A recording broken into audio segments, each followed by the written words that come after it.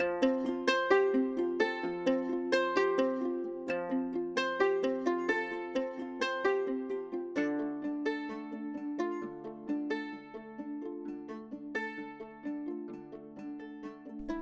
I'm Jen. And I'm Jen, Welcome to Marginalia Pod. where we treat reading as a sacred practice and find meaning and connection through our favourite books. I would like to begin by acknowledging the Guringai and Darug people, traditional custodians of the land where I am recording today, and pay my respects to their elders past and present. And I would like to acknowledge the Whadjuk Noongar people, traditional custodians of the land where I'm recording today, and pay my respects to their elders past and present. Because I'm still in Perth, where You're I still live in now, Perth. You live forever. here now. But it's fine. It's fine. You're going home in like a week, right? Now? Yeah, touch wood. I mean, they still haven't opened the bubble. I'm just hoping that they do. On Tuesday, we'll find out. They will open the bubble. We've all been locking down so well. I know, and like Perth just lifted their lockdown today, so that's good. We haven't had any more cases. I'll just have to go get a test next Friday if I can get home, because now we have to have a test before you can travel. So That's not so bad. we'll see. Fingers crossed I get to go home next Sunday. Fingers crossed, you poor thing. Oh well. Yeah, so this week, very exciting, we're looking at Thor Ragnarok through the themes of family and memory. This was a fun one. I really enjoy this movie, and I love watching it, so it was really joyful. And it wasn't sad. There were no crying bits, which was like a nice change from our last one shot. Yeah, it's such a great, it's a modern masterpiece, this film, I think. It's just so fun. And I know we've spoken before about how good Antipodean humor is, Mm-hmm. but this is just like so funny. Every bit of it is so funny. It always fascinates me that Antipodean humour translates in America, because to me it's something that shouldn't work, but then you've got Flight of the Conchords, which is huge in the US, and you've got What We Do in the Shadows that people really love, and this was like really popular.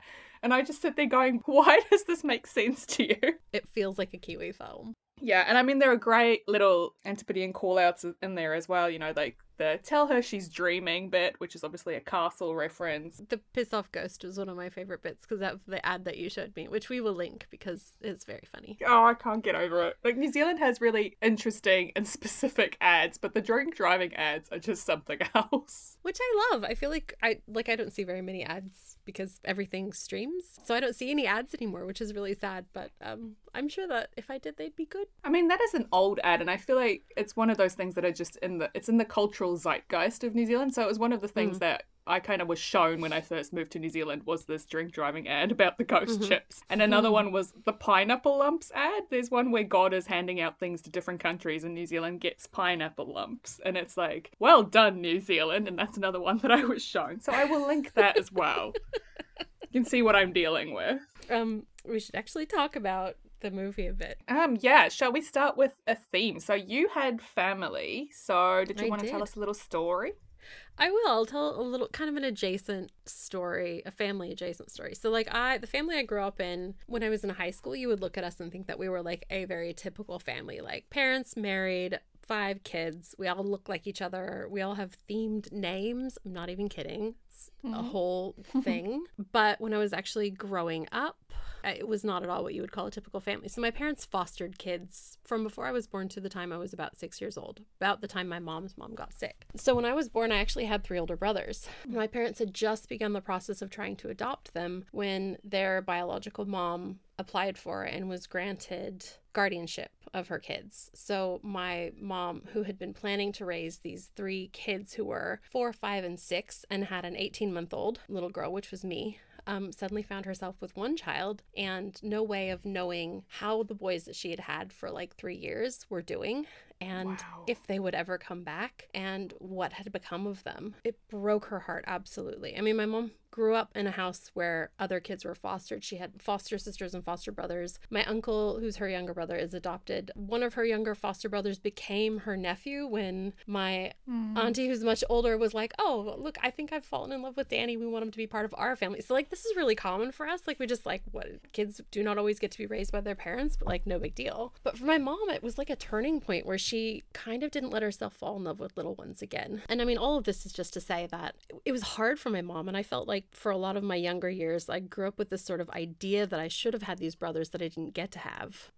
the most important thing I got was that families don't look like how you expect them to look, no matter what they actually are.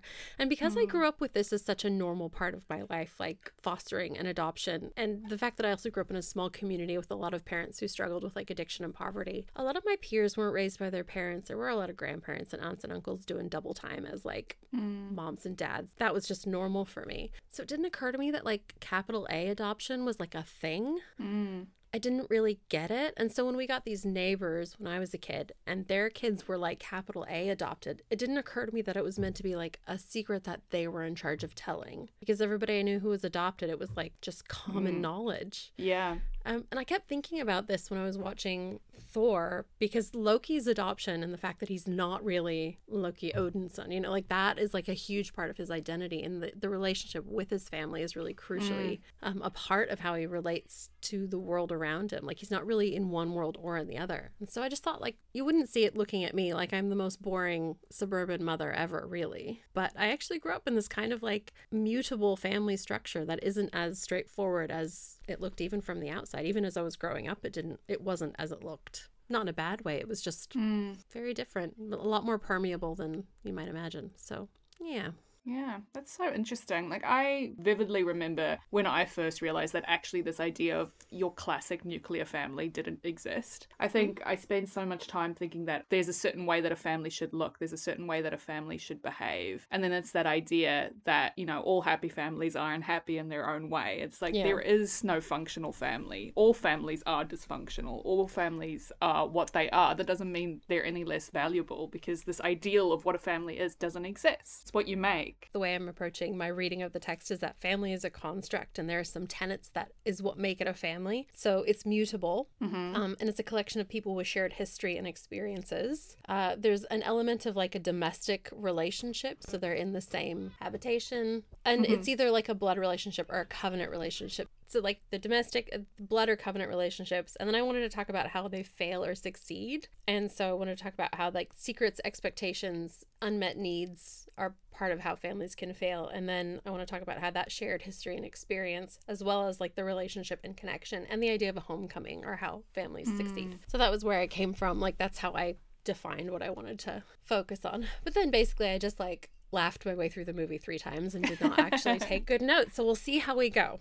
Did you want to talk about a memory or a theme? Do you have a theme story for us about memory? Yeah, so I was thinking about memory in the way of trauma, actually, because as you know, I worked through PTSD last year, and a big part of that was going to get some EMDR therapy. It sort of works that you reprocess your memory. So you sit with the memory that's causing you trauma and you sort of work through it until you can actually basically process it, because the way trauma works is that you constantly live in the memory. That sounds like so much work, Jen. It is an incredibly difficult thing, because so I was going to what I would call a normal therapist, and I didn't really process the fact that I had PTSD. I was sort of just be like, yeah, garden variety depression, you know, like I can't function as a human being. I don't know what's going on. And this therapist said to me, I think you need to see someone who specializes in trauma. I think you would benefit from EMDR. Now, I had never heard of it before. So I had pulled up the little psychiatrist guide in New Zealand, and I went through and found the people who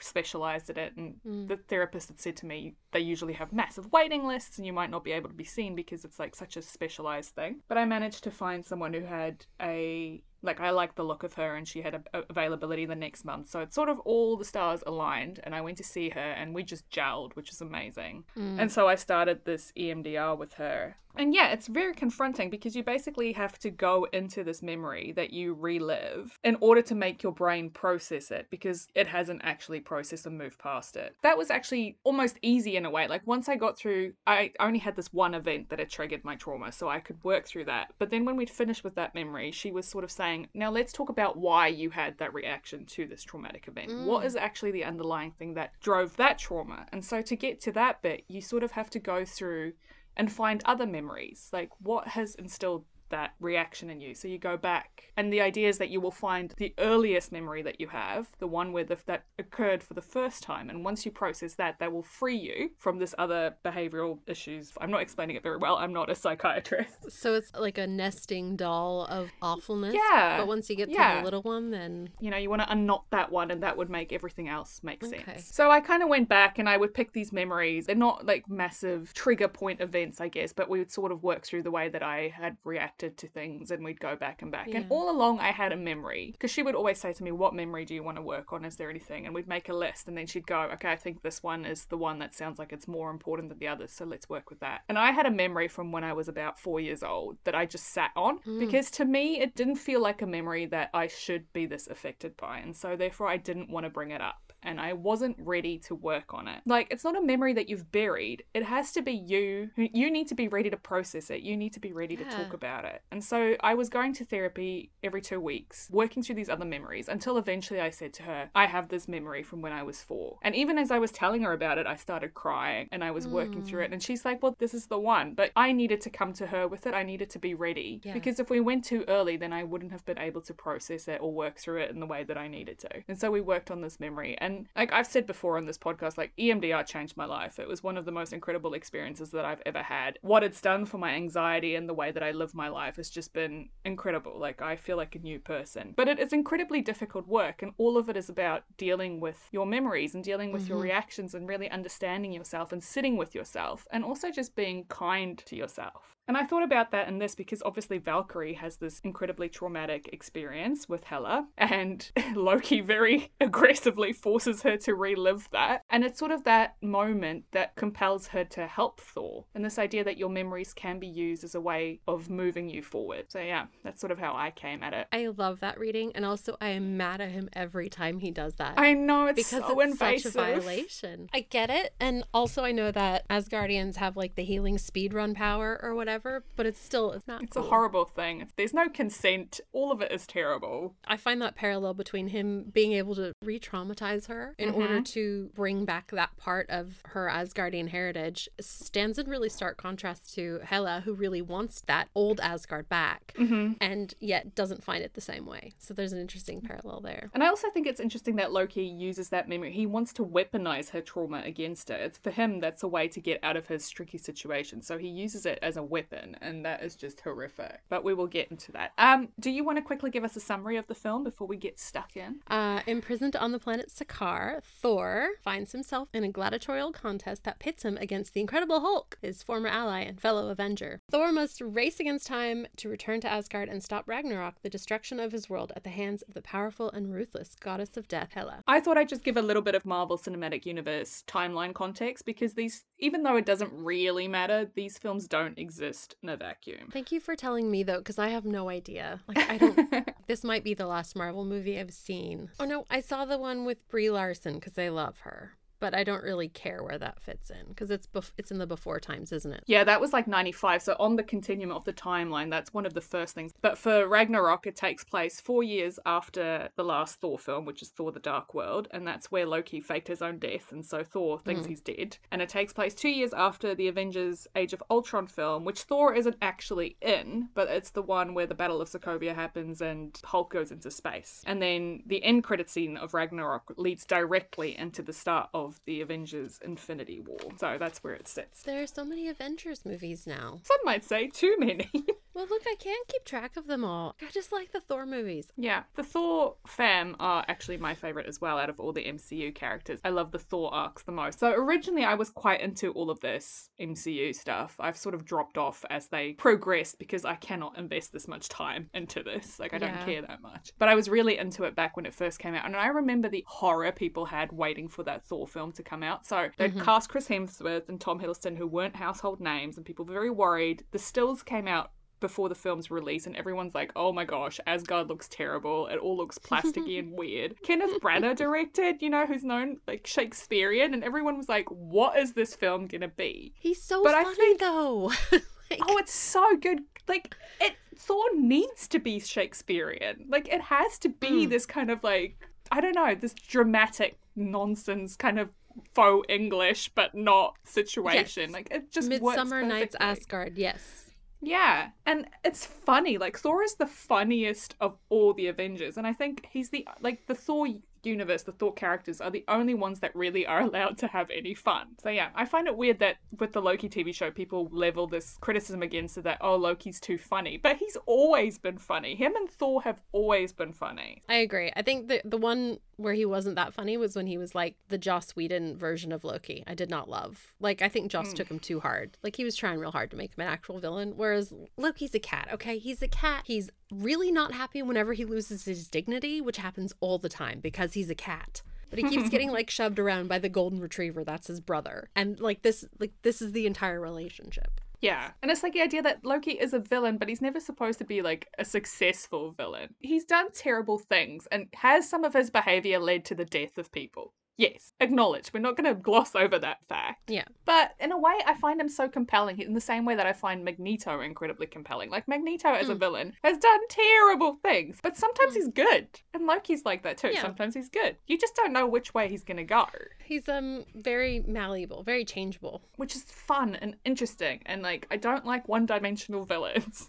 You have to have a villain who someone knows them really well. Thor is not a real himbo. He's a fake himbo. And he knows Loki so well that he can anticipate him now. Mm-hmm. And when he actually has to get stuff done, he just factors it in. Yeah. Loki never really gives him that much of the benefit of the doubt. Like, he never reciprocates that with Thor. He doesn't think Thor's going to actually anticipate this and do this. He's just like, haha, I'm the clever, tricky one. And what do you mean I can't, like, achieve this betrayal? I think we definitely see that because that scene towards the end when they're going to steal the spaceship, right? And Thor anticipates that Loki's going to do the switch out and like Thor always assumes that he is just projecting his body.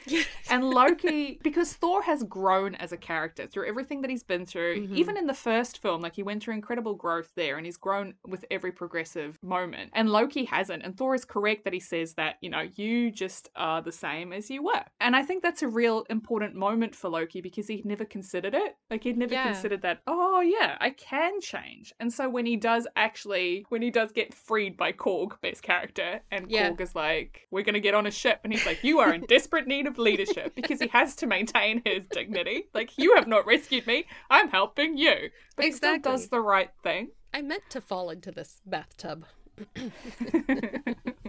Also, Korg is just gorgeous, and I can't wait to talk about that character too. Pile of rocks waving at you, perishable rocks. So many good lines. I'm a thing, I'm a being. Oh, Mick's dead. I stepped on him, but I've just been feeling bad and carrying him around. Oh my gosh. The little rock, paper, scissors joke. Don't need to be intimidated by me unless you scissors. Haha. I can't deal with it. It's so funny. And that's the great thing about this, because I feel like, you know, you mentioned the Whedon Avengers before, and this is the massive problem with DC as well. It's like they take their superheroes way too seriously. And like in this film, it's making fun of itself as well as the whole superhero genre at the same time. Mm-hmm. And it's doing it in a loving way because we're here because we love superheroes, but at the same time it's like, this is dumb. And I think one of the best ways of doing this, and it's actually a place where I saw memory as well, because it's using Thor's memory sort of as a plot device, and it's when he keeps saying, you know, the sun's getting real low, the sun's going down. He's constantly saying this to Bruce or to the Hulk because he's trying to get the Hulk to turn into Bruce so that he can have, you know, help. And then he's trying to use it later to keep Bruce calm. And it's because he fundamentally misunderstands. Like, that's something that Natasha says to Bruce, and that's why it works, because they have that weird relationship. Yeah. And, like, Thor has just sort of tangentially heard this thing and has decided that this is the trigger, so he keeps repeating it, and with every repetition, it becomes more farcical. And I just love that. And he's not even getting it right, and it's just so great. Our boy's a little confused, but he's got the spirit. He's the equivalent of the "you tried" star. Absolutely. And I love that he fanboys over Valkyrie. Like, when he finds out she's a Valkyrie, he's like, I wanted to be a Valkyrie. She's just like, I'm just going to drink a 6-pack and listen to this nonsense from really far away. She's pretty not okay, Valkyrie. She's had a really rough time. Yeah, not healthy processing happening.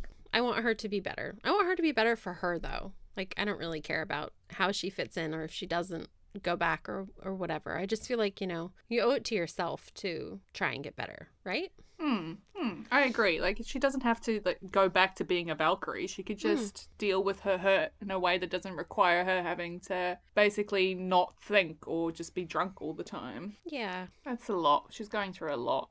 And fair enough, like, it's a horrible thing that happened to her. You know, it's like she's a war vet and it's a terrible thing. And she's the only one left. She's a sole survivor. She is the last Valkyrie. And apparently in the comics her name is meant to be Brunhilde, which I did not know. Interesting. Yeah. I can never tell how I feel about, is it Tessa Thompson? Yeah. I look at her and I'm like, but you were the mean girlfriend from Veronica Mars. And that has just stayed with me. Oh, yeah. Yeah, she was Wallace's girlfriend and she was not nice. She had a real attitude problem. I'm holding a grudge because you were not nice to a very traumatized person who was doing her best. It's hard when characters are like that and you just can never move on because you always remember. It's why Joffrey from Game of Thrones will never get another job. Poor Joffrey. He seems like such a nice boy. I think he knows that he's done. I want to talk about Loki putting on a play and memorializing himself as Odin. So he puts up a statue, a glorious statue, and then he makes them act out a play of his death and just revels in it. He is such a terror. He's just the worst. He's like just so he's like a Caligula almost. No, he's not quite that bad. He's just really like he's very self-absorbed. He's very self-aggrandizing. But like also I think he was able to do it because there wasn't a lot going on. Like he just was like, yeah, we're fine. He just wasn't looking outward. Yeah, I just think he is desperate to be loved. Like he is desperate to be liked. And that's something that he actually has in common with Hela, I thought, because she turns up and she's like, thought you'd be happy to see me. Yeah. Why does no one know who I am? You know, Odin was very happy to use me for his own means, and as soon as I became superfluous, he locked me up. Like, Odin is in the bad dad club, for sure. Yeah. And then when Loki turns up at the end, he's also like, your savior has arrived. And he's like, oh, did you miss me? Like, they're so desperate for validation. So everything he does is kind of out of this desperate need to be adored. Adored or feared, yeah. And and actually I had written something about Hela and Loki being like, I said that she's like serious business, but he's like hella light. Yeah. Their colors are even the same. Yeah. Like the way they present, like he's like the little baby version of her. Like, I saw this thing on Tumblr that was like, a little drawing and someone's talking to Thor being like, are you sure you're not the one who's adopted? Because these two. They're like the emo twins and he's just like, he's the golden retriever, which is the best. I really think that's important that she was a secret. And I want to talk about this in the context of another podcast I listened to, which was The Confessional. And one of the recent episodes was about how family secrets can, I think the way that Nadia Bolz-Weber put it was she said that they accrue interest. And if you all walk around like there's no secret, but everybody knows that something isn't right, then eventually somebody is going to have to make a balloon payment on that family secret. So somebody will pay for it later because of the secret. And that to me really resonated with what's happening here is we have this secret older sister who is literally imprisoned for being too bloodthirsty after Odin had a change of heart, or I guess he grew one, I don't know. And then he had kids who, you know, he was kind of able to say like, this is the noble and honorable path we should be going on. But he didn't ever acknowledge that he had like gotten all of the things he had gotten through this campaign of blood, terror, evil, and colonialization. And she calls that out. Hela calls that out by saying, Odin, proud to have it, ashamed of how he got it. And I think it's really important that she keeps saying, has no one taught us our history? And like 100%, Odin has not said anything. If he had just like literally talked to anybody at any point, all of this could have been avoided. Just have a conversation, just drop it in. Oh, by the way, you have a psychotic older sister that I've locked away who's going to try and come back and take over power when I die. So like, you know, just like prepare for that. Yeah. I suppose we should be glad that he said anything, even though he had to wait until he was dying. He's like, oh yeah, you have a murderous sisters, goodbye, I'm dead now. Which I suppose is something that he learnt from not telling Loki about his origin. And that's the thing, because this is a mistake he has made before. So Loki says to Thor in this, you know, it's not nice, is it, to find out that everything has been a lie? Because of course he's been through that already. And then Valkyrie, when she's saying to Thor that the reason she doesn't want to go back is because, you know, the throne is kind of built on lies and all these, you know, lies and secrets and lies and whatever. And then Thor and Hela have this confrontation at the end and she says father's solution to every problem was to cover it up. And Thor says, just all cast it out, because that's of course what he did to Thor. And it's just like, wow, there's no lessons were learned by Odin. And like, where was Frigga in all this as well? Like, you just never gonna mention you had a daughter? Such a, yeah. Dysfunctional family. Yeah. And also, like, again, the writing, not having women. I do not know of any families that have a woman in them where the woman isn't like a major part of it. Do you know what I mean? The only mention of Frigga in this is when Odin says to Loki, because when they go to find him at the start and Thor's like, lift your magic, and Odin's like, oh no, it took me ages to shake it off. You know, Frigga would have been proud because Frigga taught Loki how to use his magic. That's it. That's the only mention we really get of Frigga. Like, I know she's dead at this point, but still. I mean, it hasn't been that long. They should still be talking about her and like thinking about her. I also think it's just, speaking of dead people, how Thor just bounces back from the fact that Loki's not actually dead. Like, he rocks up there, he sees this play, he's immediately like, oh, this is Loki's doing. Yeah. And then when they go to find Odin, he says, you know, I can't believe you're alive. I mourned for you. I cried for you. And he's like, I'm honored. And it's just, he genuinely did think he was dead. And he's just glossing over that now 4 years later. He's like, oh, okay, I'm just going to go back to our previous dynamic. I wondered, because the bit of exposition in the beginning when he's like about to Mjolnir him, where he says like, I found this trail of death and destruction, and what do I find in Asgard but you just sitting around eating grapes? So I wonder if he's been kind of like letting that hope grow that Loki's actually alive. And then when he gets there and he finds out that yes, it's true, he's just kind of mad about it rather than being like, thank goodness, because yes, it's been confirmed, but also like, you could have said something.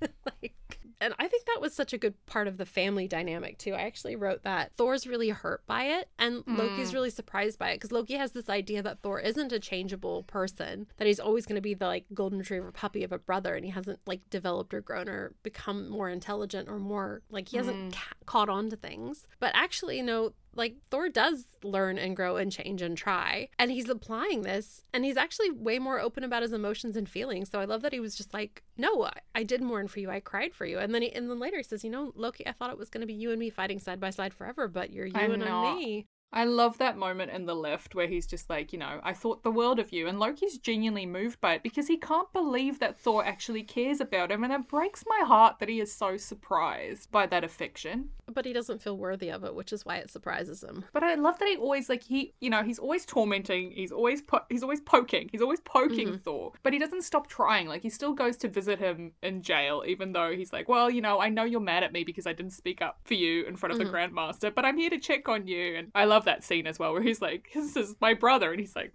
I don't know this man. Adopted. 2 seconds is all it took.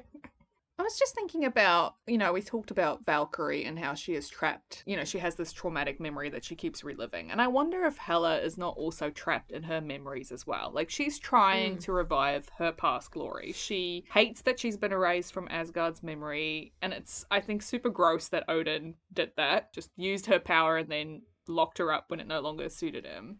And so she's sort of motivated by the need to be seen. Like, yes, she also wants to take over the world, but she also just wants to be seen. Yeah, seen, acknowledged as the rightful heir. It's very similar trajectory to what Thor wanted in the first movie, right? Like, I'm ready to take over, but he wasn't really. And you're not ready to take over if you're ready to take over, you know what I mean? Yeah. It kind of spoke to me that the way that she was erased made me think of the difference between like Germany and the US. I've been thinking about this a bit. Like in Germany, they're very aware of what happened in the Holocaust, and they have a lot of like memorials, and they talk about it, and it's part of the curriculum, and it's like part of their national dialogue about what happens and how to prevent it from happening again. Whereas in the US, when I was raised in the US, like that era was like the colorblind era where we were like, no, everybody's equal. And like, yes, in theory, but in practice, a lot of racial injustice and systemic racism still happens, and we need to address it and deal with it instead of pretending that it doesn't. So that the thing that they should have done in Asgard is sort of like taken the approach that Germany took, which is like, these are the crimes we committed and we're not doing them again. What they actually did was like, they just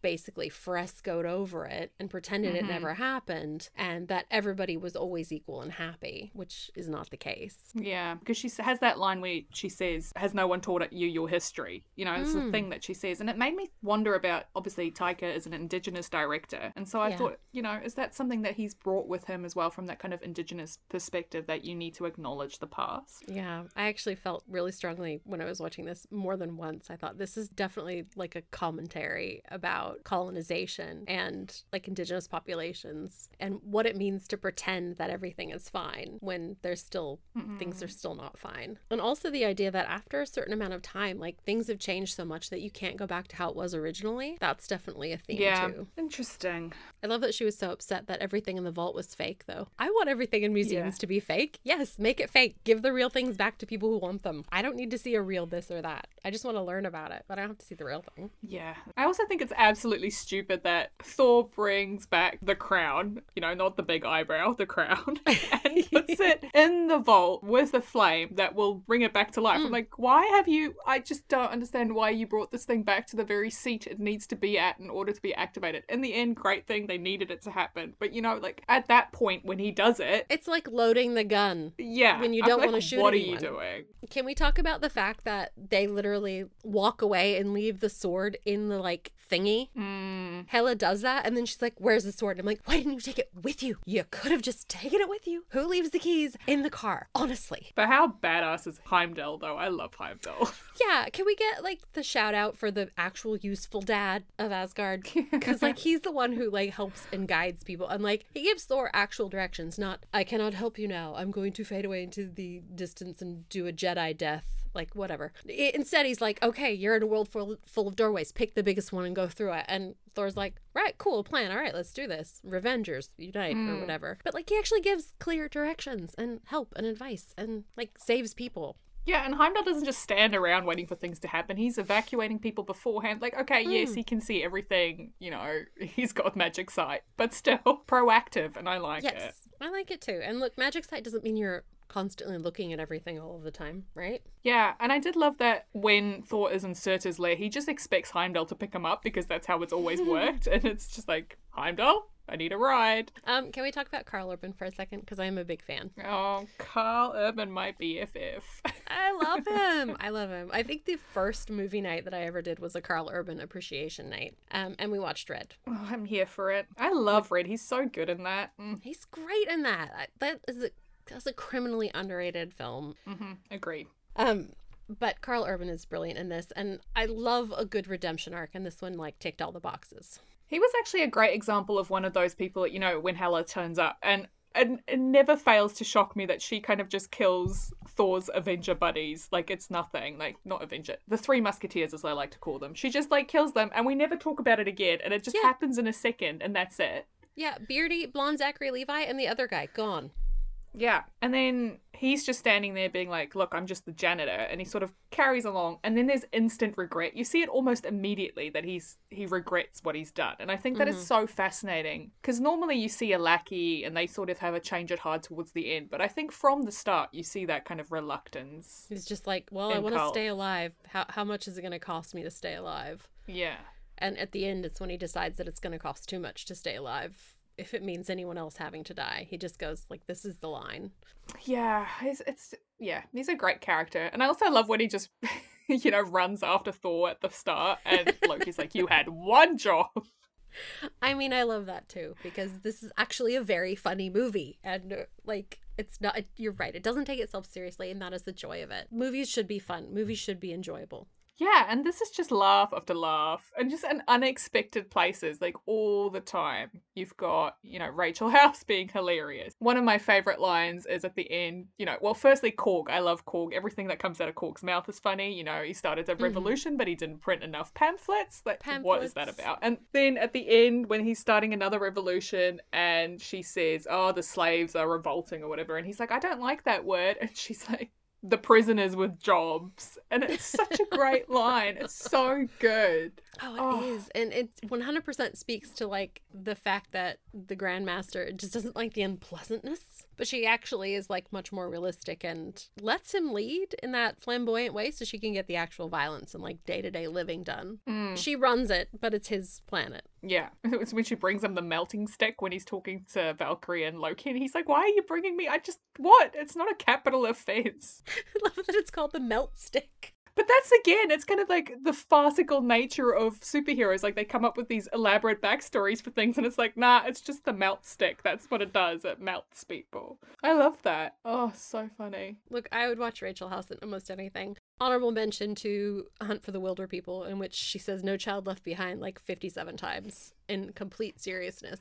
She's amazing. Hunt for the Wilder People is another incredible film, and I cannot recommend it enough if you haven't seen it, because it's so good. It actually shares a lot of cast. So, like, the main scavenger guy was also in Hunt for the Wilder People. He was one of the Rangers, wasn't he? Mm-hmm. Who thought Sam Neill was a pervert. And of course, Sam Neill is also in Thor Ragnarok. He plays Odin in the play within a play. And also Luke Hemsworth playing Thor. I mean, genius. Yeah, you'll notice this a lot in Kiwi films, is that the same people just turn up in all of them. Yeah, all the same 20 people are in all the movies. Yeah. I wanted to ask you if you think the Sakaar tunnel ride, when, you know, they induct the slaves into the world of Sakaar, is that supposed to be a brainwashing thing? Because there's a lot of flashing lights. There's a lot of no one will love you as much as the Grandmaster will love you. I don't know if it's meant to be a brainwashing thing or if it's just meant to wrong foot you. It felt a little like to me, it's the direct callback to the unreality of the place. And like it is a place that exists outside of time. Yeah, I just love it. And because it's like the Willy Wonka theme. It's the same as the Willy Wonka theme. You immediately get what they're trying to do with it, which I love. Can I talk about the scoring a little bit? Mm-hmm. It's Mark Mothersbaugh, who's the lead singer of Devo. And he also scored a bunch of Wes Anderson films, which sound different, obviously. But this is so good and so funky. And it just feels like pure 80s, but not even like real 80s. It just feels like the way the 80s feels to us now. It's great. The aesthetic of it is incredible as well. Like, it really just has an incredible aesthetic. The score's great. It's just, it's got this real 80s vibe, you're right, this retro kind of 80s, what you think is cool about the 80s, but none of the real naffness of the 80s. Which is bizarre, because it's an alien planet, so why is it 80s? But sure, let's go with it. But it works. And like the reason it works is because it's meant to be interesting to look at. It's not meant to be cool. It's aware of its own dagginess and like embraces that. And I'm here for that. Maybe self-awareness is everything about the power of this film. It's the self-awareness of how ridiculous superhero films is. It's the self-awareness of, you know, things taking itself too seriously. And it's just great. And I mean, the main moral of the film is just like, you guys need to talk. That is the entire thing you get from it, is like the family would not be so dysfunctional if they'd actually communicated. Maybe Valkyrie would not be so traumatized if she had actually communicated. I love that they all think they're the savior of Asgard, but like they have to all destroy it. Like literally nobody can save it. That's a nice subversion of the idea that you have to stop an apocalypse from happening, but actually in this case you need to cause the apocalypse in order to save the day. Yeah, nice cleansing fire. That does lend an interesting question though. Will anybody remember the history? They're losing the full scope of their history by destroying all of Asgard. I have a question for you about the power. I really noticed it the second time I watched it, where they kept talking about how when Hela was back in Asgard, she would reach her full power and then she would be unstoppable. I think Valkyrie said that Thor draws his power from Asgard as well. Yeah. So my question is it the place, like that, like stuck in outer space place? Or is it the people? Could like Hela theoretically escape and go hang out in Norway for a while with a bunch of Asgardians and then like get her power back? Or is it like once you have it, it's there and you just get more when you're out? Like how do you think it works? I don't know. I think it's very interesting because like such a common thing in this is constantly you get told, you know, Asgard is not a place, it's its people. Like that is a tenet of the story, right? So if the people are the source of Asgard, then theoretically being around them would give you power. But I wonder if there's not something with Hela's power in particular, whether it's not something in the soil. Yeah, like radioactive or something. Yeah. Although I don't think she gets any stronger. She just seems to be strong all the time. So I don't know if she needed more time on Asgard, but there wasn't really a physical manifestation of her being stronger, I don't think. We were told, but we weren't shown. Like she was just invincible from the beginning. But I think you actually mentioned this in your notes, didn't you? That like they're really inconsistent with how powerful these characters are. Mate, I hate this. It's one of my biggest bugbears with the Marvel MCU. And I'm sure DC do this as well, but I don't care enough to pay attention. But Marvel is so inconsistent with how powerful its heroes are. So Thor unlocks incredible power in this film. I love this because Odin is so sassy and he says to him, what are you, Thor, god of hammers? No, he's god of thunder and god of lightning. So he realizes that he can just summon lightning. He doesn't need the hammer. And so he becomes like really awesomely powerful. And you've got that great scene at the end where he dives off the balcony and he's just like wrecking things. And it's so cool, right? And of course you've got Immigrant Song because who doesn't love a cliche? And that's great. And then the Hulk is really powerful in this. Like he was ready to take Surtur on himself and he would have probably have won, right? And Loki, not so much in this, but in the TV show, we see a lot more of his power as well because he is actually quite powerful. And he will like stop an entire building from falling over and reverse it like it's nothing. Then you have these exact same characters in Infinity War and they're so underutilized and Thanos just wrecks them. And I am sorry, but like there's no consistency and it drives me insane. It was one of my biggest issues with Thor in Infinity War and the Endgame after that, where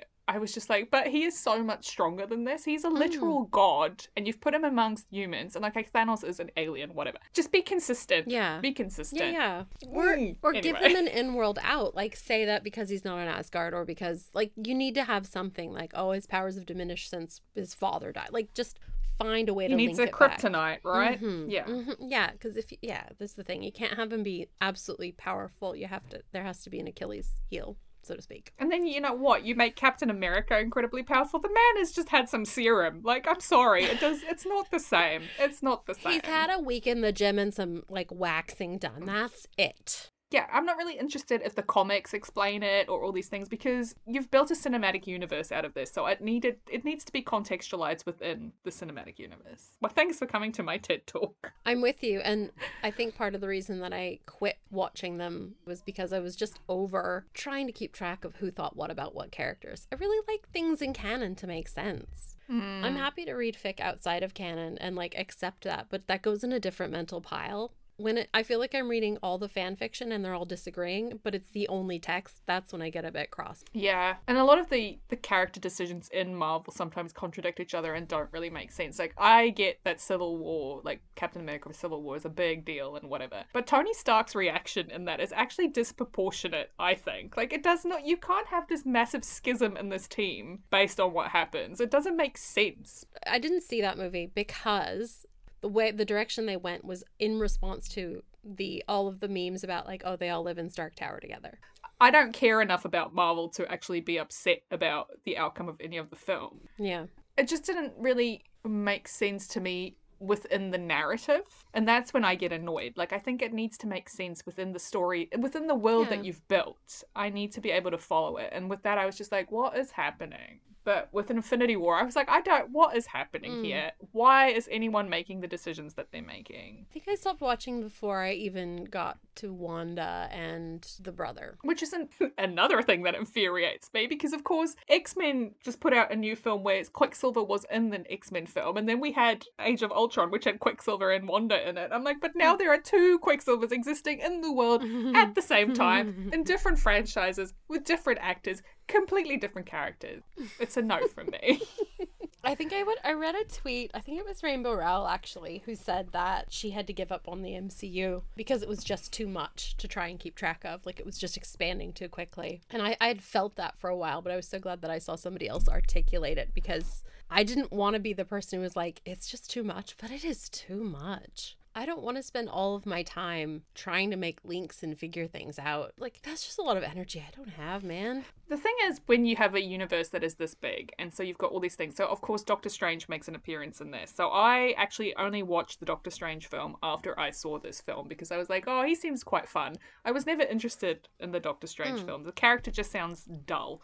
But the film actually was I really enjoyed it. But then I get these gremlins in my head. So, like, in this film, there's, like, this close-up of his door, and it's on this card that he leaves for Thor to come and collect Loki, and it's, like, 177A Bleecker Street. And in my head, I'm like, is this a reference because Benedict Cumberbatch is Sherlock, and therefore it's 221B Baker Street? So then I spend half an hour of my life Googling it to try and figure out if it is. And, like, no, it's canonically Doctor Strange's address. That's just weird, but though.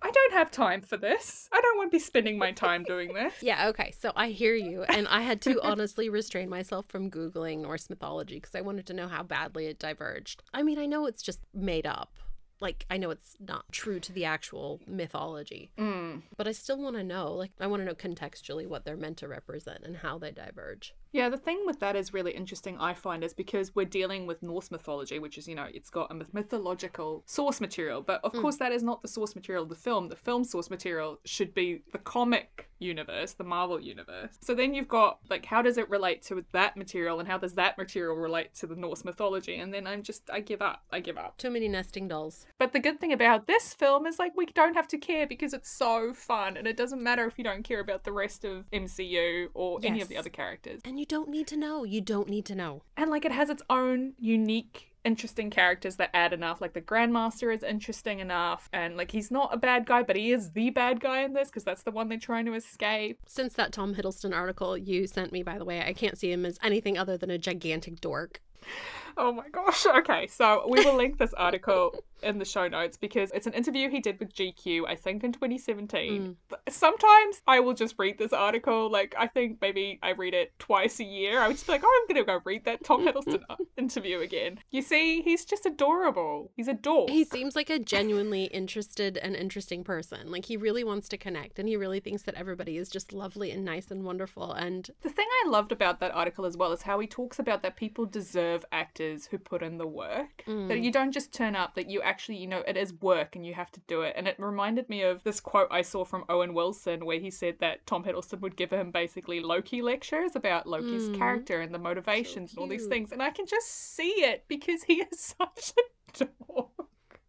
And I'm here for it. That's like Gen V catnip, though, right? It's people doing the work and doing it well. But here's the thing also about Tom Hiddleston. He is an incredible actor. So part of me is actually really, like, I think the reason that Loki is a compelling character and the reason that people like him enough that he got his own TV show, because why would he? He was just a secondhand character in a Thor film. Like, he shouldn't be as big as he is. But Tom Hiddleston is an incredible actor and he really infused a lot of pathos into this character, right? And then I saw him in London doing a play. He did Coriolanus, which is a Shakespeare play, and it was just phenomenal. And sometimes I just, like, not a week goes by that I don't think about this play. And it's just, he is, I think, a great actor. And part of me is really annoyed that he is in the MCU because I feel like I'm being deprived of real acting because now he's just playing Loki, right? You want to see all of the things. I want to see his range. Yeah. Good on him. He's probably making a lot of money doing this. But there's part of me that just sees Marvel taking all his time and sucking up his entire career. And I don't want that. I want to see what else he can do because I think he's incredible. So anyway,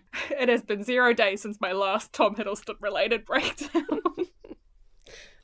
I was thinking about letting this go, but I actually want to bring it up as like one of my final points. And I think it actually kind of works really nicely. We talked about how Odin is like the worst dad. And I know that part of Thor's like getting through and understanding himself and his role and what his expectations for himself are is like in the experiences he has where he has these conversations with Odin. And I firstly want to say they're not real. This is a King's Cross Dumbledore moment. It's in his head. Yeah, it's 100% in his head because Odin is not forthcoming and also not that good at being a dad. So this is actually Thor's kind of way of reparenting himself. He's reframing the conversations he needs to have with his father by having them in these moments of supreme weakness and vulnerability in order to gain the strength to move forward. So 4 for you, Thor. You're doing the work, and I appreciate that. The other thing I wanted to the last thing I want to talk about, actually there's 2 things. So with memory, I think Bruce Banner and the Hulk, their parallel in memory sharing is very interesting because it's the memory of Natasha that triggers Bruce's transformation. Like, so it's when the Hulk sees that video that he becomes Bruce again. And then Bruce says that he has no memory of what happened while he was the Hulk. And previously it felt like he, each of them always had a hand on the wheel, but now he was just stuck in the trunk. And how terrifying that must be. He's woken up after 2 years. On an alien planet. He doesn't know where he is. Then Thor lies to him. He's like, you and I had a fight and I won easily. And he's like, that doesn't sound right. But, Thor, this man has been through a traumatic thing. Now is not the time for you to be misleading him with fake information. He would have won if he hadn't been shock-collared to death, though. I do think that's true. They've got some great banter, though. Like, when Thor's like, you fly the spaceship, use one of your PhDs. It's like, none of them are for flying. So good. Yes. I love that so And the much. other memories thing I wanted to talk about was just Thor and Loki's childhood memories and how that is actually a bond for them, like the shared memory. Even though one of them is terrible when Thor's talking about how Loki transformed himself into a snake and then transformed himself back and was like, it's me, and stabbed him. And Loki's sitting there chuckling about it because it is actually pretty funny. And then being like the whole, I'm not doing get help. Like, what a great scene. I love that too. Belonging is the thing that Loki's always chasing. And he's never sure if he does belong. And he won't accept that the shared experience is actually part of that measuring how you belong. Yeah. And like he has this, like they have this very solid foundation of a childhood. And, that's before Loki knew that he was adopted and before all that stuff happened. All of that is real and he just doesn't trust it. But Thor is like, I trust you to betray me. Round and round we go. Even that is kind of a foundational memory that they have, that he's always going to behave in this way. I love that Thor clocks it and just accounts for it now. That's good. I also really loved that moment where Loki sees the Hulk and he has this very traumatic memory of when the Hulk destroyed him in a fight. And then when he sees Bruce again, Bruce is like, last time I saw you, you were trying to kill everybody, and where are you at these days? And Loki's like, it varies from moment to moment. And I'm just really here for that. I'm like, yeah, me too. That's me at work. Hey, Jen, how are you doing today? The jury's still out. I've definitely had days like that. All right. Did you want to spotlight anybody?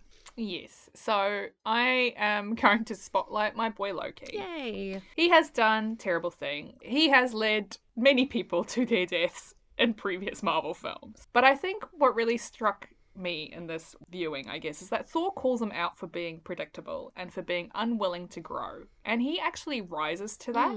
While it's hard to take anything he does as sincere, he goes and stands up to Thanos directly after this timeline. So it does seem like he's turned over a new leaf, and he's there at the end, and Thor says to him, if I might even hug you if you were there. And he is there. Like, he has decided to be present and to be part of this story, for better or worse. And it immediately leads to his death after this. But, I love a good redemption arc. And I think this is a redemption arc for Loki. So, yay. Yeah, I wanted to give him a spotlight because growth is hard. And I'm glad that he's finally allowing himself to change. Oh, I love that. Did you have a spotlight?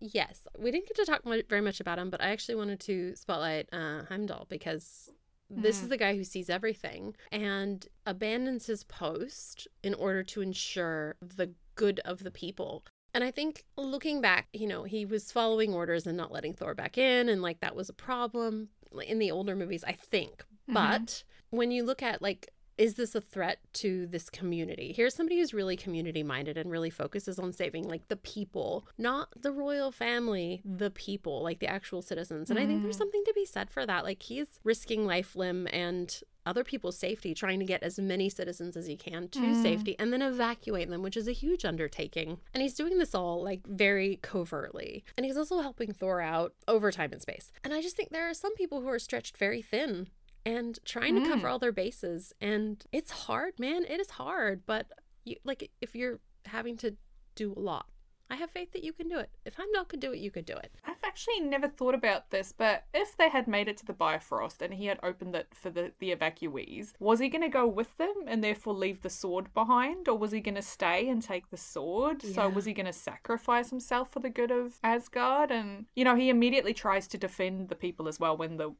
wolf's name is that I forgot it. Fenris, that's it. Starts to advance. He gets ready to fight. Wow, what a man. Yeah. He does. He really takes on the role of a leader without being the elected leader. He should be the king. Yeah, make Heimdall the king. Yeah. Heimdall for king. Yeah. Idris Elba for king. I mean, he's very handsome and he would look great on all of the posters. Great spotlight. I love that. Yeah, I was trying to think who did I really appreciate when I was watching the films, and yeah, it was the guy who was kind of just trying to help everyone. Well, I feel like I should have spotlit Korg now, the true hero of Ragnarok. Another day, another Doug. Bye, new Doug. So good. Oh, he's just so nonplussed by everything. When Thor goes running around in a circle, he just keeps talking, and Thor's like, "Oh, you don't fight the champion?" And he's like, "You're made of rocks. Perishable rock. Look, there goes another one." I don't know if Korg was even scripted. Did Taika just make up all of Korg's lines? Because it feels very improv-y. Yeah, I think like Korg is part of the reason that it feels like a Taika Waititi film more than anything else. Like you get these great one-liners and this like pure Kiwi energy coming from this rock man, and I love it. It just reminds me of What We Do in the Shadows and his like his little dandy character in that. Oh my gosh. The dishes, like they have all the cups stacked up by the sink. And when he's like, Peter, there's a lot of skulls in. Is that a spine? I'll bring a broom down and you can just, hissing at him. Oh gosh. Such a good film. I watch it every Halloween. It's my Halloween film. That's a great Halloween film. We watch Hocus Pocus because I have small children. And I don't think they're ready for that. Werewolves, not swearwolves. Still, I say that sometimes. It's so good. I love how much they love Stu. Everybody loves Stu. And he was a real IT guy. The whole thing is ridiculous. The Kiwis are ridiculous, and I love them, and I want to go home. I know you do. Soon you will get home. Oh, we can hope. Yeah, we can't keep you forever. Who will bake for the PM? I feel like there's been a lot of fangirling in this episode, mainly by me for Tom Hiddleston. So I think it's quite appropriate that next week we'll be starting our reading of Fangirl by Rainbow Rowell. I'm excited for this. Me too. Hang on, I've got to show you my rainbows. Oh, they're beautiful. Rainbows. Luckily, do have it on Kindle, so I can start reading it even though my actual physical copy is at home. So, yeah. We don't have to have the physical. Look, we don't want anyone to feel limited. We just try and keep our copies the same so we can find things when we're talking. But it's just for us. Oh, I'm so excited. I'm excited too. I'm really ready. It's been an intense couple of books that we've read. Yeah, we've had lots to work through. So I think this is going to be good. It's a little lighter. I'm looking forward to delving into lots of stories about my own fangirl history, which is rich and varied. So it's gonna be great. I'm gonna have to bring this back to family because, like, that's the part that really calls to me is the difficulties in the family that she has, like how she relates to her dad and how she relates to her sister and her mum. Oh, yeah. I really can't wait to get into that because I love that everybody is difficult and nobody is like redeemable, really. Well, thank you so much for this. This is so fun. I love talking about this film. I'm so glad we picked this one. This one is great. I had so much fun watching it and I really enjoyed just getting to sit and take notes as I watched it. And I should show you my original notes because they're a mess, but they were really funny. So much, oh my god, Loki, stop, chill. Fair enough. And thank you for letting me start a little bit late. Oh, that's absolutely fine. It's not like I'm doing anything, so whatever. I know, you're just chilling out with your parents. You will get home soon, and then you will be alone in your beautiful little cottage, and you will feel much better. Yes, I'll be introverting away soon enough. Yay. I can't wait for you to have that opportunity. Thanks. Me too. All right. So yeah, we're gonna start Fangirl next week. I guess we're gonna read chapters 1 through 4. Oh, short section. It's gonna be little ones, but that's good. It'll be nice to not have like 20 chapters a week to read. So yeah, and get real in depth. So it'll be great. I can't wait. Great. Neither. Right. Well, thank you. I'll see you next week. All right. Speak to you soon. Bye. Bye. Thanks for joining Gen D and Gen V for this one shot. Martinelli Pod is written, edited, and produced by Gen D and Gen V, with additional editing and production support by Simon B. If you enjoy listening, please rate and review the show on your podcasting platform of choice. Feel free to write an email to say hi. The email address is hello@martinellipod.com. The intro and outro music is by Scott Buckley. The full show notes and additional content can be found at www.martinellipod.com.